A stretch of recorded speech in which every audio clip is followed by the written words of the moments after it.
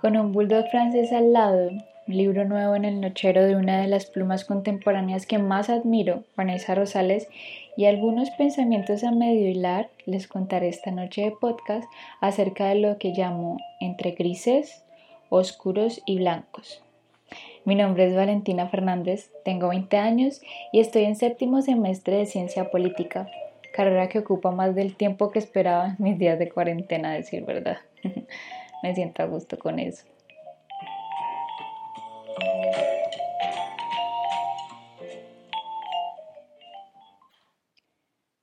Bueno, un saludo del peludo. Ahora sí, comencemos. Como estudiante, al igual que la mayoría, sin previo aviso, un tal coronavirus llegó a poner patas arriba muchos planes, zonas de confort, hábitos, rutinas y muchas cosas. Además, como mujer cientista social en formación que soy, este momento de cuarentena ha significado espacios amplios de profundas reflexiones. Una de ellas, si no es que la más importante, fue la encontrada en mi segundo parcial del curso de intervención social. Batallamos las últimas semanas con la importante tarea de estudiar con rigor una matriz de marco lógico, para después proceder a hacerla. Y esto es lo que sería en últimas nuestro parcial. Y adivinen qué. Sí, una vez más el bendito COVID llegando a todo lado. La propuesta entonces debería apuntar a querer intervenir una problemática que la empeorara la llegada del COVID, por decirlo de alguna manera. Yo vivo en el municipio de Yumbo, por lo cual fue casi que menester mío que lo que quisiera plantear para mi parcial estuviera aterrizado a mi municipio. Sin pensar mucho, el sector que prioricé fue educación. Acoté un poco la ubicación y la centré a las zonas rurales. El proceso de hechura de una matriz de marco lógico compone un esquema metodológico robusto, totalmente importante para la creación de la misma. Personalmente, algunos pasos y actividades se me hicieron sumamente difíciles, pero una vez iba dando forma a mi árbol de objetivos y una vez pude haber planteado un propósito de intervención, las horas de frustración y de llanto cobraron valor.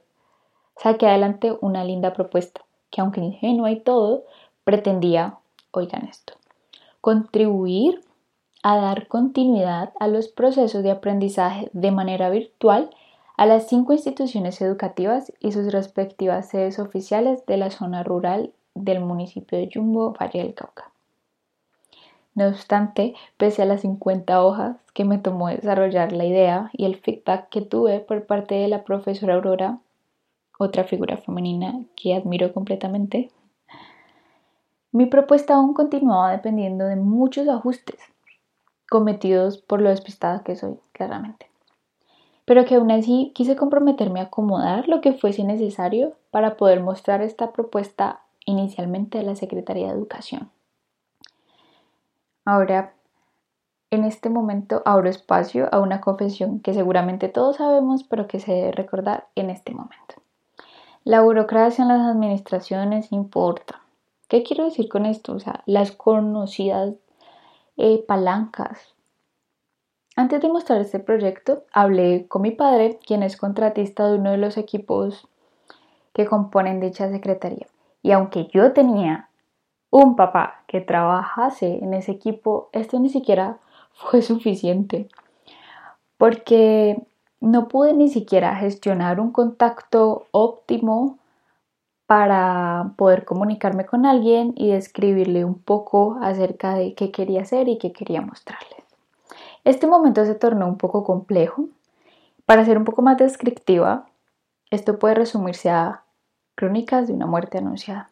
Algo dentro de mí me decía que iba a ser un poco difícil el proceso, así sea el de la simple actividad de mostrar mi idea.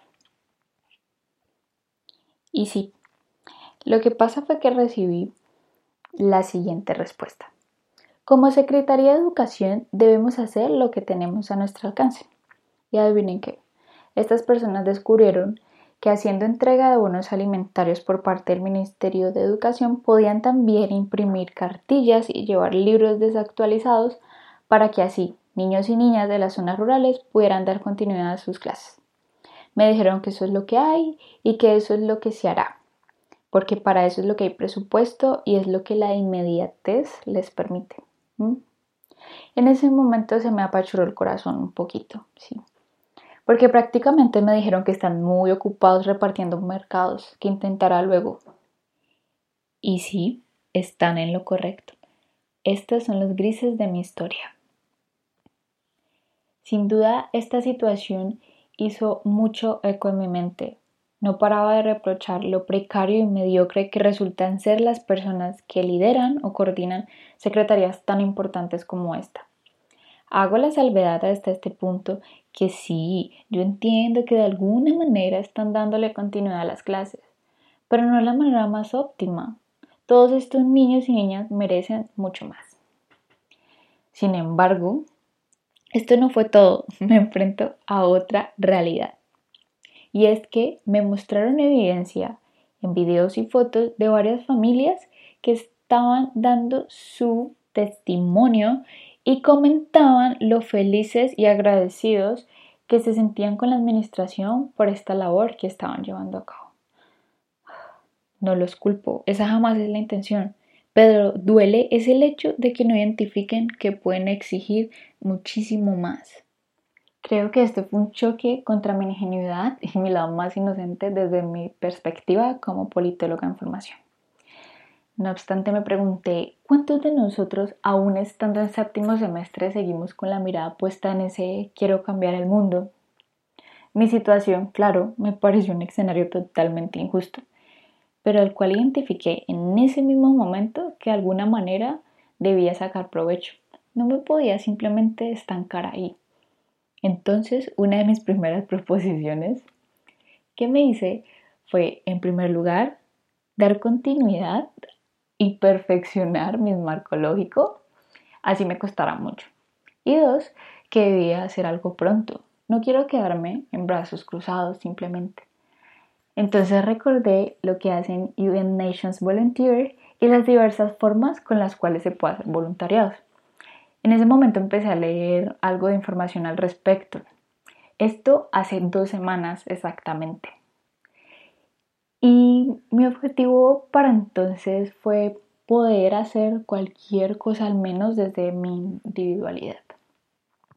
Y atención a esto, sin ser más acertado lo que les voy a contar, en mi última clase del curso de Introducción a las Políticas Públicas, otra de mis queridísimas profesoras, Lina Martínez, nos propuso algo que, según yo, cae como anillo al dedo ante esta situación, que como ya les he contado ha pasado por grises, por oscuros. Esto que nos propone la profe es como un golpe de suerte. Yo creo que sin duda una vez está en momentos y situaciones la cual puede tener oportunidades que ni siquiera se hubiese imaginado. Bueno, les cuento. La profe nos invita a ser parte de un proyecto futuro no muy lejano y para ello nos hace la primera pregunta, o sea, nos introduce con lo siguiente. La profe nos dice que ¿cuánto creen ustedes, o sea, nosotros como estudiantes, que un profesor dispone de atención a un estudiante actualmente? O sea, bajo el contexto de la virtualidad debido al COVID y estas cosas. Y de una pensé, o sea, si para nosotros como ya estudiantes que llevamos 6 o 7 o 8 semestres en ICESI y que hemos estado inmersos bajo el aprendizaje activo, esta situación se nos ha hecho sumamente difícil. ¿Cómo será ahora para un niño o una niña en otra parte del país que no cuenta siquiera con el apoyo de sus padres para la orientación, así sea de una pequeña tarea? Me sentí de nuevo completamente angustiada, pero sin duda aliviada, vale aclarar. Porque la idea de la profe es hacer una red de voluntarios similar a la que hace UN Nations, pero claro está, aterrizarla a nuestro contexto, donde como estudiantes de pregrado podamos contactarnos con algún niño en Colombia y poder ayudarle, así sea a hacer una tarea de matemáticas o enseñarle inglés o simplemente contactarse con algún adolescente, poder escucharlo y preguntarle cómo está y de allí seguir un proceso con esta persona.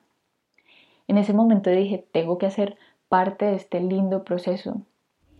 Y de nuevo volví a pensar, esto tiene que llegar a los niños y niñas de donde vivo, en Yumbo.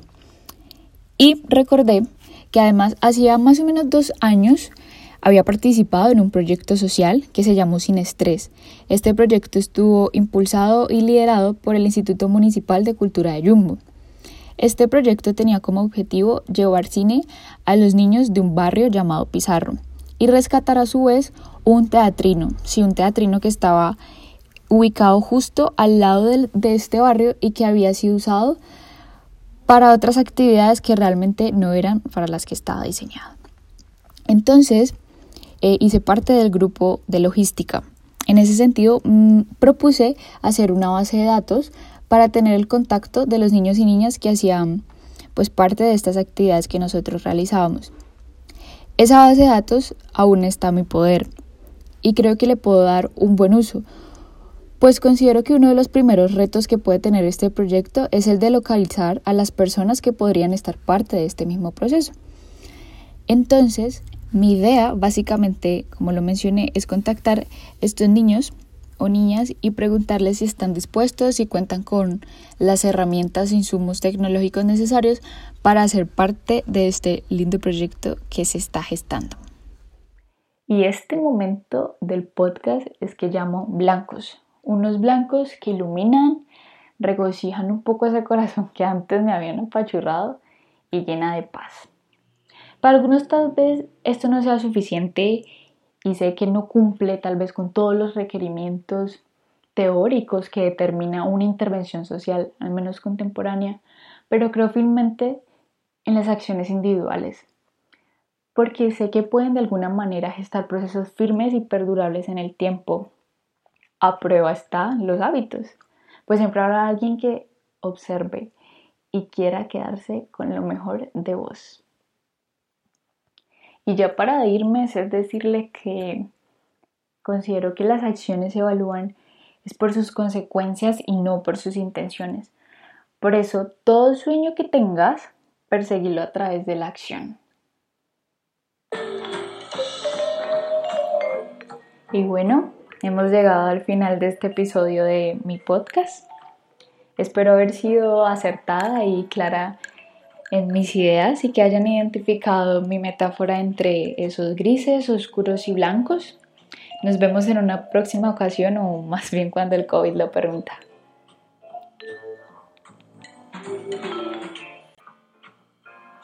Despídete, gordo.